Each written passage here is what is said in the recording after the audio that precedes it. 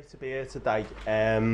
It feels a bit strange because I've been at Lancaster for 6 weeks, so sort of introducing myself as Chris Bayes, Lancaster University still feels a little bit strange at this moment in time.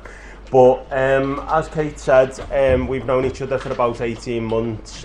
We met through a course that was funded by Offer for WP practitioners to kind of take their first tentative steps into the field of research. They came up with a quirky little soundbite of academic, which I don't think took off that well, and I certainly don't identify as that. But basically, that was kind of how we met. Kate was and still is my mentor in terms of the paper that I'm going to talk about today, which started out as well. It was originally it was about the blurred lines between recruitment and widening participation.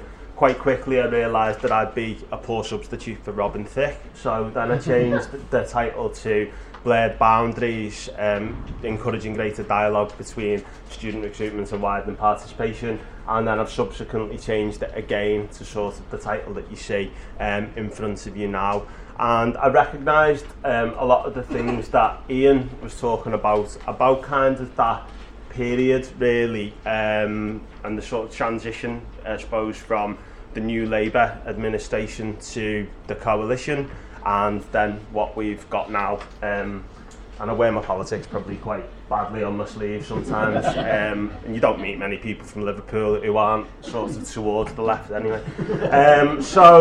My background, I suppose, I've worked in WP, outreach and recruitment over the past decade. So I started out working as an intern in the widening participation team at Liverpool, working with primary schools. Some of you might have met my highly esteemed colleague, Professor Fluffy. No, people are looking at me a bit. Professor Fluffy was a female professor of engineering, a purple football basically that you used to take into primary schools and promote HE. I've often been mistaken for Professor Fluffy because I've got a beard. I then moved to Edge Hill University and worked there, largely in sort of student recruitment, but that university was very much a university, a bit like I suppose Newman, that kind of stemmed from a teacher training college, ostensibly recruited students from widening participation backgrounds, but we're very clear, I suppose, when I worked there, we don't do widening participation in that kind of altruistic sense that like the likes of Liverpool like to sort of harp on about. And then I worked on collaborative outreach programs, so the NNCO and NCOP programs that were funded by HEFCE, and I managed both of the two sort of kind of incumbencies of that in Greater Merseyside. And then I've obviously now moved to Lancaster. My role at Lancaster is outreach and student success manager, sort of implementing and developing a whole life cycle kind of approach really to widening participation. So that's sort of an introduction to me. Kind of what prompted me really to do my research.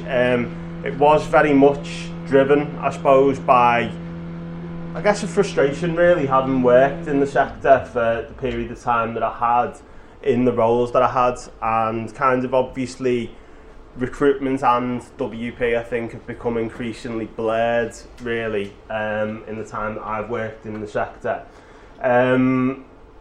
Certainly at Liverpool, the notion of student recruitment and widening participation, having a conversation for many years was kind of unfathomable. And it's sort of like the elephant in the room really. We meet once a year maybe to kind of review schools lists and set a few events that we do together, and then we'd meet again the next year and have exactly the same discussion. And that happened sort of for about 5 years really.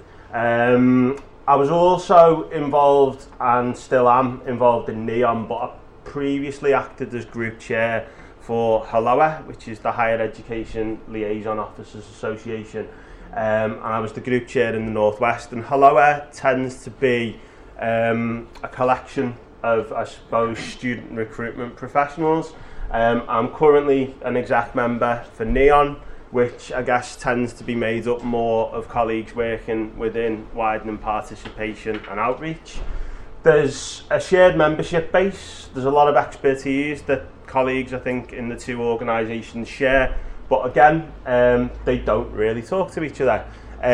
We are working towards that at the moment because, you know, obviously having been involved in Helloa previously, I'm sort of setting in motion conversations between the two organisations, and I think, you know, that can be beneficial, because one of the things that I'll talk a little bit more about in my research is I was very much, you know, I'm kind of proud of the work that I do in WP and outreach, but I think we can, as practitioners, learn from recruitment colleagues as well. I don't think it's kind of we know everything and they're the dark arts practitioners that maybe I once did.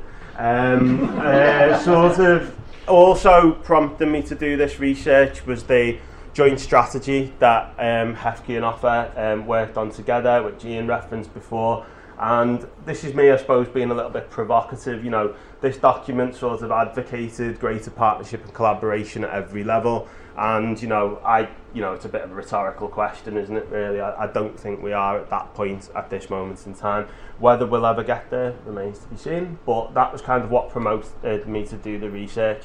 So what I wanted to do, really, through the article and through the paper, was kind of begin a conversation, I guess, really, because, as I say, the experience that I've had, sometimes the two functions often work within an institutional context, sometimes within similar schools, similar spaces, similar environments, and they can be, I think, mutually supportive. So they were the questions that sort of was looking to ask, really. The second one of which there, I guess, really is what prompted me to do the research, because about 2 years ago I was approached by a researcher at Bournemouth for the first time to take part in a focus group, and it was really interesting because I sort of, along with people that I worked with at Liverpool and had done for about 5 years, was involved in this focus group about what my motivations were around working in widening participation. And it was the first time that I'd ever heard these people talk about their motivations as well, even though I work with them day to day. And it got me thinking, you know, why don't we do this more as practitioners? Why don't we engage with research, the research community more? And why isn't policy informed by those two things a little bit? Obviously, the role that I've got now at Lancaster is very much on an operational level, kind of trying to implement and develop a life cycle process, and I think obviously recruitment and WP are a big part of that, so they were the kind of questions that I wanted to cover. So those of you that are kind of into music like I am might recognise the lyrical reference there, Talking Heads. Basically that quote was inspired by Les Ebden when I saw him present at a conference about 18 months ago, where he critiqued the WP community as being not very reflective. And as somebody who did a PGCE, was a teacher, and kind of was inspired through doing that course to always be reflective in terms of what I did, I got a bit offended by that, really. I'm easily offended. Those of you who know me will probably know that anyway. So I kind of disputed that, but then when I kind of began to research into the sort of the policy and the background behind it, I realised that, like, I probably wasn't as reflective as I actually thought I was. So I'm of the era that I started work under Aim Higher. That was when I was kind of like that junior member of staff going into primary schools with the purple fur ball. And I thought widening participation was very much like a New Labour thing, I suppose. But then as I sort of charted back, I realised that it wasn't, and that, like, discussions about things like linking the industrial strategy and productivity and getting more people from working class and non-traditional backgrounds into university have been discussed for a lot longer than perhaps I gave credence to. So that kind of sort of did, back up what Les was saying, I suppose. After I've done, did the research into the policy context, I wanted to try and apply it in, today's landscape. And what my research kind of highlighted is that, again, it's not rocket science really, but the universities that are sort of succeeding at the moment, I feel, and that are being successful are thinking in this idea of the student life cycle. So I went to speak to the Vice-Chancellor at Edgehill, my former institution, John Cater, and he sort of said about how they were doing a student journey in their heads 15 years ago, but it's really only sort of in recent years that it's began to be described in that sort of term. What I also found interesting from the interview that I did with him was that he very explicitly in the interview that I sort of did with him referenced the idea that student journey isn't like a 3-year project. It's something that you work with a student and their potential at an early age and support them, beyond graduation really. I found that slightly ironic in some ways though, given that when I worked at Edgehill, the idea of that didn't really translate into reality. But, there's a lot of shared expertise, I think, and what I guess I came to in terms of the kind of conclusion is that this sort of silo mentality that I've seen in some of the institutions where I work, but also in the collaborative context, in terms of when we re-established the partnership under NNCO, it was much different to the conversations that we were having under Aim Higher. And I think some people look back at Aim Higher through very rose-tinted glasses. I don't think we were always collaborating on everything effectively, but I certainly think that sort of institutional loyalty perhaps was left at the door a little bit easier certainly when we started talking in the NNCO era, and it was colleagues at John Moores and Liverpool who began that conversation. When others came into that, they sort of really did exhibit sort of almost, opposition to the idea of collaboration. They were very firm on what we could collaborate on and what we couldn't collaborate on. And I think I was a bit naive really back then that, getting the likes of Chester, Edgehill and Hope in the room together and then expecting them to sort of go, oh yeah, let's do everything together, when very much they are competing aggressively for the same students. It was probably a bit naive on my part. So how I went about doing my research, basically, as I say, I wanted to kind of get insight really from people who I felt were quite knowledgeable about this sort of issue. And so I used my networks that I've got through Helloa and through Neon to kind of identify a sample of people. I did an initial survey, and I was conscious again to do this across both England and Wales, because I was interested in whether the fact that Wales was regulated and had a different sort of funding structure, whether the sort of outcomes were different there. I did 2 main focus groups, one which was with colleagues who were involved in collaborative outreach in the northwest of England. So they were very much widening participation practitioners, and then the other was with colleagues through Helloa, and they were obviously very much student recruitment professionals. And kind of the interesting thing there was, kind of some of the contrasting responses that they came out with. One thing that I think, as I've done my sort of updated resubmission this week, really stood out was the only people who actually talked in terms of a life cycle who I interviewed were recruitment people, recruitment professionals. Even though it's kind of a thing that was developed, I suppose, under a WP banner, they very much talked in the terms of the UCAS process and sort of all of that sort of thing. So that was just an interesting thing I thought that came out of that. The type of institution that I spoke to, I think, obviously is important to factor in. And going back to some of the things that Ian talked about, and having worked in Russell Group post-92, and now, I guess, what was the 1994 group, widening participation, access, outreach, whatever kind of fashionable label you're putting on it at the moment, is different within the institutional context. And so I tried to get a cross-section of sort of representatives from different institutions and different types of institution. The overarching sort of response was that the two functions should and could be able to collaborate together. How was perhaps the issue, and I think that was something that probably, I think probably needs further exploration.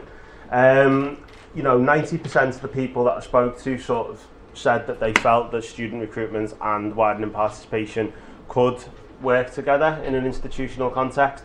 What I particularly found interesting was those who said no, and why, and kind of what the sort of explanations were between those two things. So the idea that, there's a need for clearly defined roles. I think one of the quotes that sticks out from my focus group was that a lot of academic colleagues often misinterpret WP as proxy for recruitment. And I think, again, the policy landscape's probably added to that a little bit. I was also interested in this part about kind of combining different processes into one department, and I've seen that and actually managed that process, I suppose, when I worked at Edge Hill, where the university decided it wasn't going to continue with the AIM Higher team, but they wanted to continue maybe with some of the projects that they were doing, and I sort of was given the task of undertaking that, I suppose, I'm not a kind of management theorist, but I guess it was change management really, and sort of telling people, you're probably going to be made redundant, but like let's look at like kind of how we're going to sort of maybe take some of these things and make them positive. So that was quite an interesting experience, I suppose. Good first taste of management, to be fair. So well, again, the challenges, people recognise these.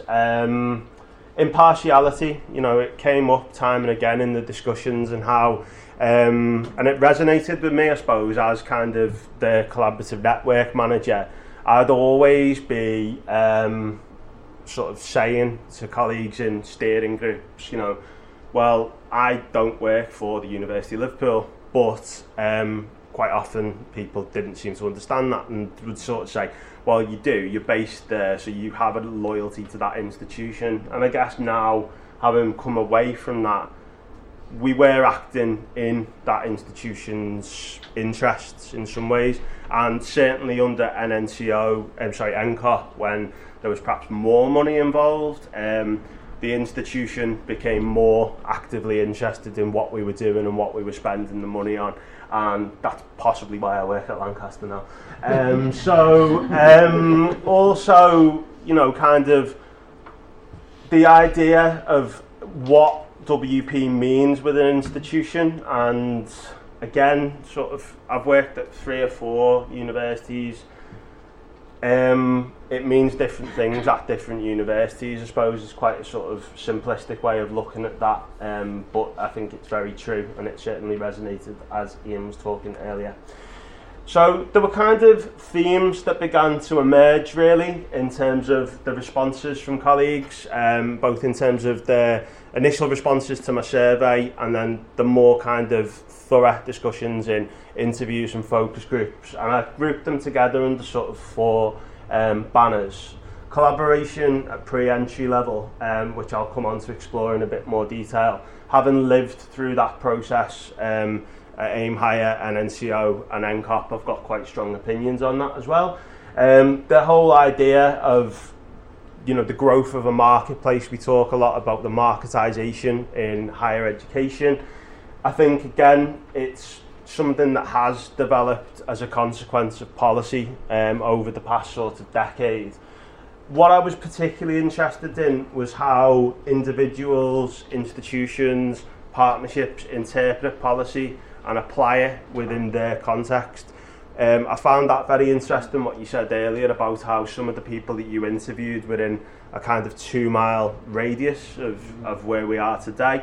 Having worked on an NCO and NCOP and heard things like, well, in Merseyside there's this, or there's in Cumbria there's this.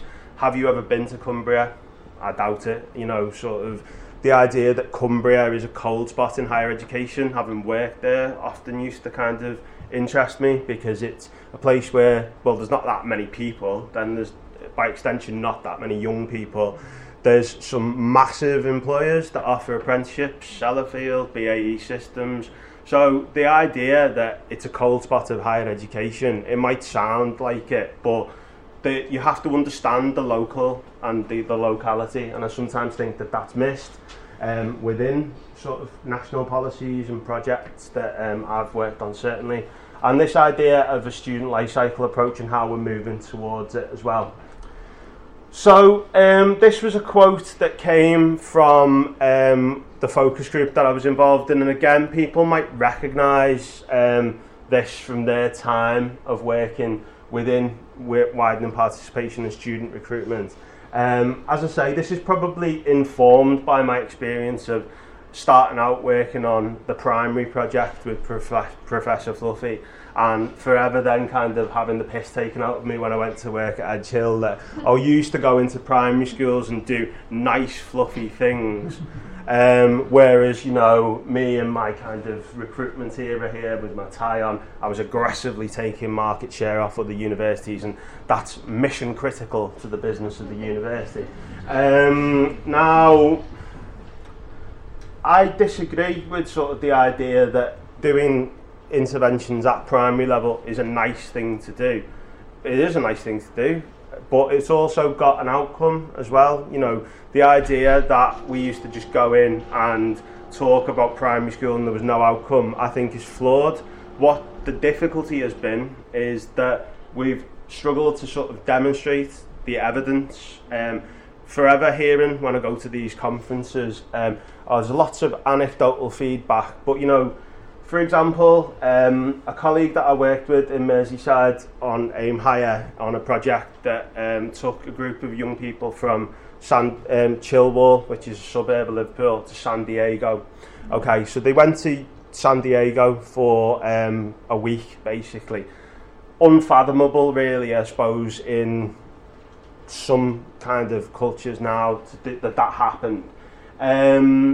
It was a transformative experience for the young people, and I think what I'm sort of getting at here is that my colleague Paul keeps in touch with these students. Okay, so he periodically will go for lunch informally with them, sort of 10, 15, when was it, 2005? Last time Liverpool were in the European Cup final, which they are now as well. So, yeah, it was quite a while ago. That's why I'm in a good mood today. And he still meets up with them periodically. And I went for lunch with them about 6 months ago. And out of 20 participants, 18 of them went on to university. Now, that's what we need to capture. And also, you know, on the Professor Fluffy side of things, I was always hearing student ambassadors at Liverpool saying, I remember you came into my primary school with Professor Fluffy. Again, something we need to capture, we never did. The life cycle thing might help with that. I go off on tangents. But again, this is something that probably touches, I suppose, on what Ian was talking about before, how both recruitment and WP, you can apply this really, I think, to both, but it's like a function that's carried out by people in universities spread across different areas. And this was a colleague, Ian McGarry, who's the Information Advice and Guidance Manager at Greater Manchester Higher, and he described it as the tension of the moment. And Ian, like me, is probably, he won't mind me saying this, someone who's kind of quite cynical towards some of these things. He's probably informed by experience and frustrations of years of sort of working in this area. But what I sort of challenge there is the idea that, is this a tension or is it an opportunity? So again, through my involvement in Neon, for many, many years, we've talked about wanting to work with students holistically. So when they turn up to university of choice, they often sometimes get handed over maybe to student services. The life cycle process and what I'm involved in at Lancaster is trying to change that, and I think that's a really positive thing. And in terms of kind of the evidence base, that can really help with that, because you know it sort of brings to the fore these success stories, and stories I think are really important.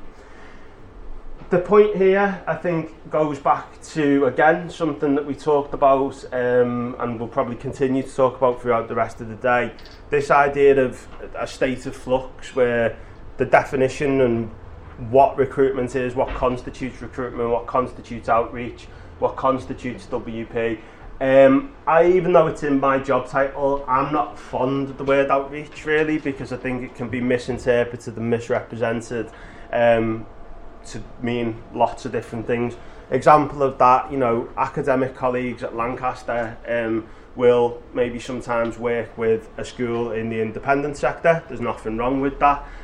When somebody speaks to them about their work, they're doing outreach.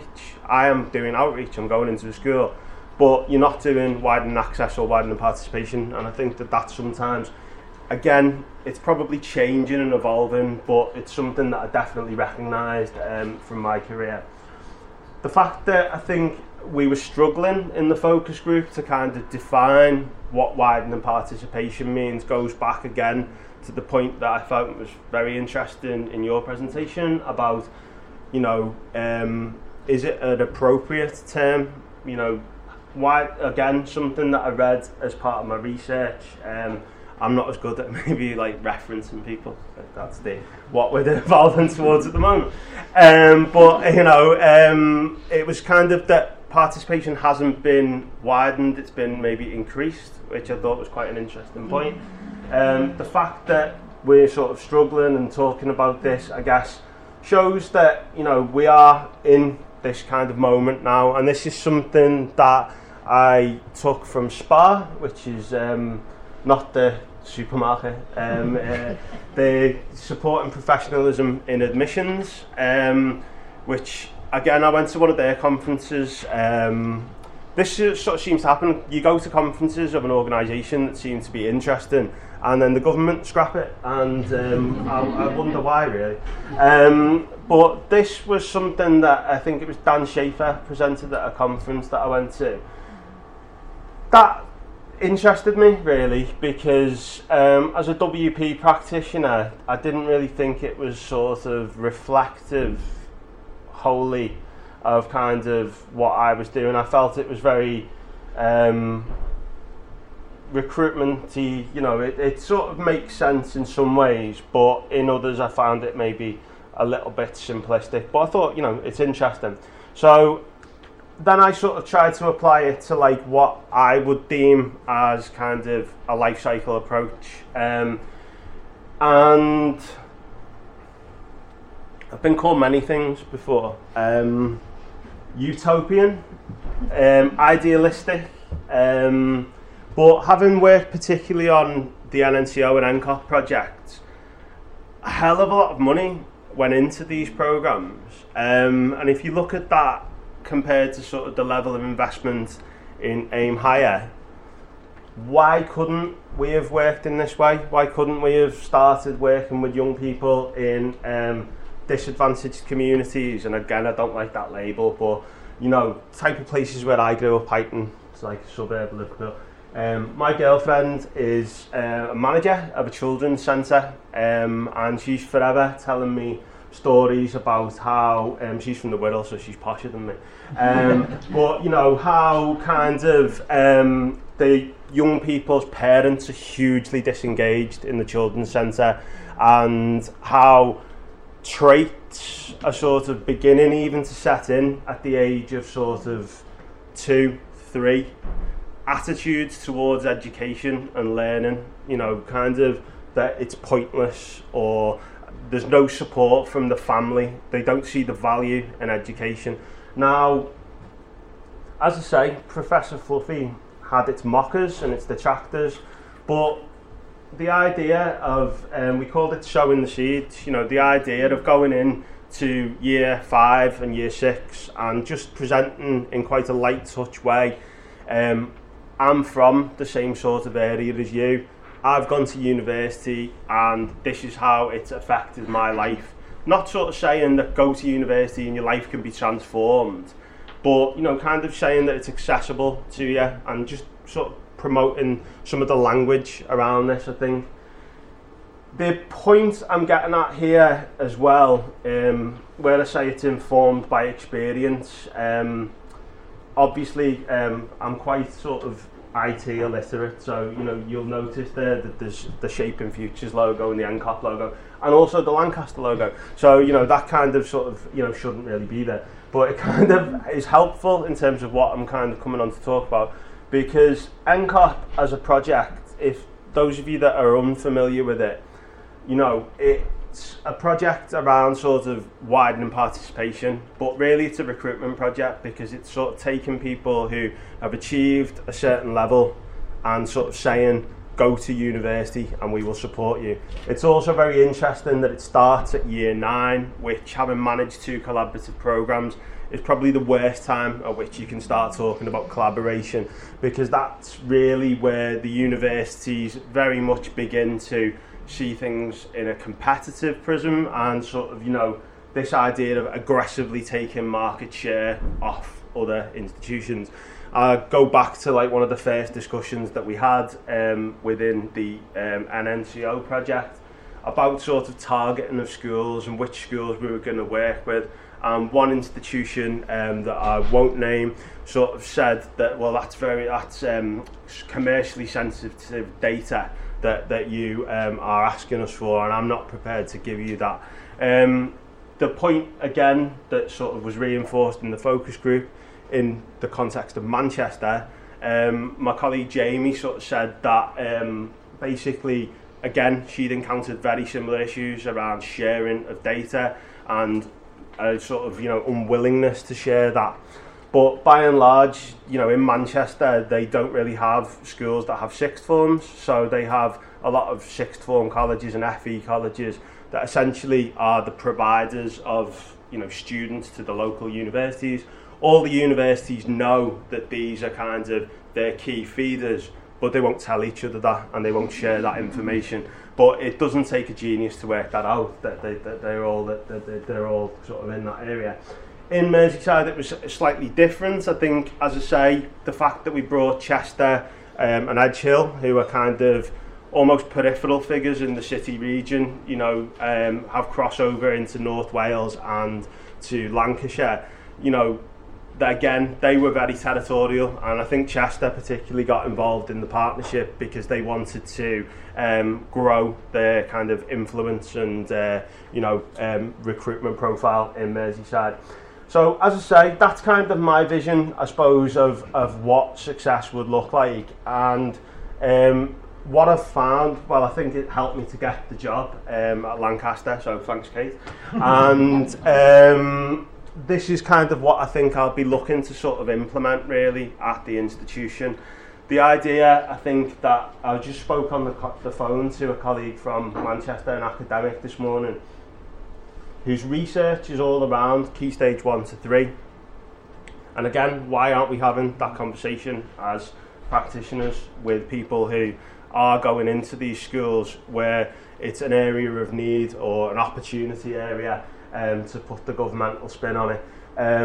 You know, it puzzles me, really. I was at a conference about 6 months ago, where there were 2 representatives essentially from, well, it's all part of the Department for Education now, isn't it? But there was somebody from the Opportunity Areas project and somebody in the DFE who had the brief of widening participation or supporting widening participation. Evident they'd never met each other, they'd never talked to each other, they had no real awareness of what each other was doing or should be doing. Why, you know, puzzles me again a little bit. So in terms of my conclusions, like I say, sorry, I'm just saying about students as consumers is a phrase I've heard too many times, but students are basically very much demanding consumers. I was at Manchester yesterday speaking to a colleague there, and a lot of the things he was talking about, he's doing a project around the attainment gap for BEMA students, and a lot of the things that he sort of picked out from focus groups I could recognise, you know, from the time I went to university. Now, it's an anecdotal story, but I thought it was quite funny but quite telling as well, so I'm going to tell it. I did a PGCE at the University of Nottingham, undergraduate at Sheffield Hallam. So basically, I was quite an able student in, I guess, a disadvantaged area. The reason I ended up going to Sheffield Hallam basically is that I went to watch Liverpool in the UEFA Cup final the evening before I had one of my final A-level exams, and so I got an E in it, and I'd been predicted to get a B in all my subjects, and it sort of took my tariff down from what would have got me into Sheffield, which was my first choice, and I ended up going to Hallam. I had a great time and it was fantastic, but I guess I didn't achieve my potential as teachers might have it. Then I went to Nottingham, and I guess all of the people that were on my course as a postgrad weren't like me, and I didn't feel a sense of belonging to the university in the same way that I did at Hallam. And I ended up then doing a PGCE at the same university, and I was very clear from doing that I didn't want to be a teacher by the end of it. And so I went to see my tutor towards the end of the course, and I said to him, you know, I'm not going to go into teaching, and you know, in that way, that's a shame, you know, if you've thought about other ideas.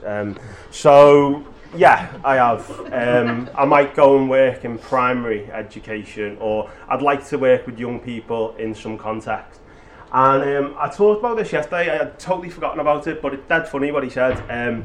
Obviously, I'm from Liverpool, and so he said, well, being from your background, there's lots of ways that you could probably engage with young people. And I sort of was a bit puzzled as to what he meant. And I went, well, what do you mean, Gary? And he said, probation.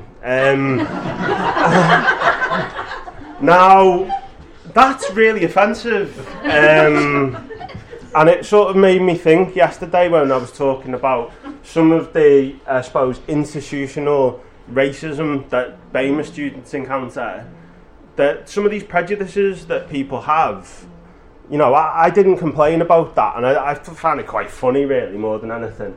But Matt, who I was speaking to yesterday, went, why didn't you complain about that? Well, it wasn't the done thing for me, and I'm not going to complain about Dr. whatever, I'm not going to name him, am I?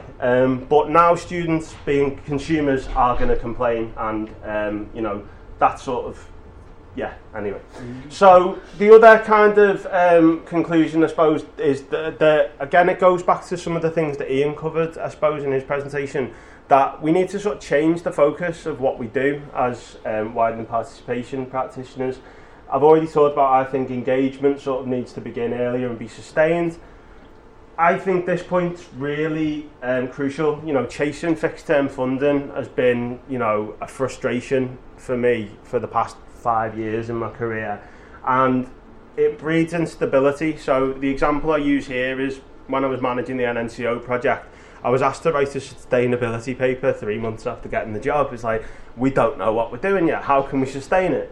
So, you know, it kind of chasing that funding has been unhelpful, I think, in terms of embedding cultures, particularly around things like evaluation, which has always been the kind of million-dollar question. And I do think, as I say, I'm committed to collaboration. You'd probably recognise that from the things that I've done. But you should only collaborate where it's adding value to what already happens. And I think NCOT is an example, really, and NNCO, the predecessor. They don't always add value. There's a lot of, from a school's perspective, particularly in Merseyside, you know, the conversation, I'm looking at Chatham because we had a conversation about Shaping Futures, which was my previous project, and the relationship that John Moore's had with schools and how that became blurred because this new thing that wasn't the University of Liverpool, that was based at the University of Liverpool, was kind of going in and doing a very similar thing to what colleagues at John Moore's were doing. what's the point in that? Why wouldn't we be better served engaging with an audience who aren't getting any support at this moment in time? So they're sort of, and again, I've kind of not really talked about access agreements a great deal, but again, a thing that frustrates me about access agreements is that they set sort of arbitrary targets. So I managed the mentoring project at Liverpool. It had a target of 25 in the first year, which we barely reached, you know, and didn't really do a successful job on the project. Suddenly we have to work with 50 the next year, then 75. Well, let's get 25 right in the first instance before we start thinking about, you know, how we can make it bigger. But this current government have an obsession, in my opinion, with measuring things and, you know, sort of everything being able to be reported very quickly. So I think, you know, future collaborative outreach should sort of work earlier, but then also, you know, not just have arbitrary targets, because targets are important, but they have to have a purpose, I suppose, is what I'm saying. So that's it. Sorry if it was kind of a bit whirlwind in some ways, that's just who I am. But yeah, I'm happy to take any questions, and I hope people found it useful and maybe interesting. Thank you very much.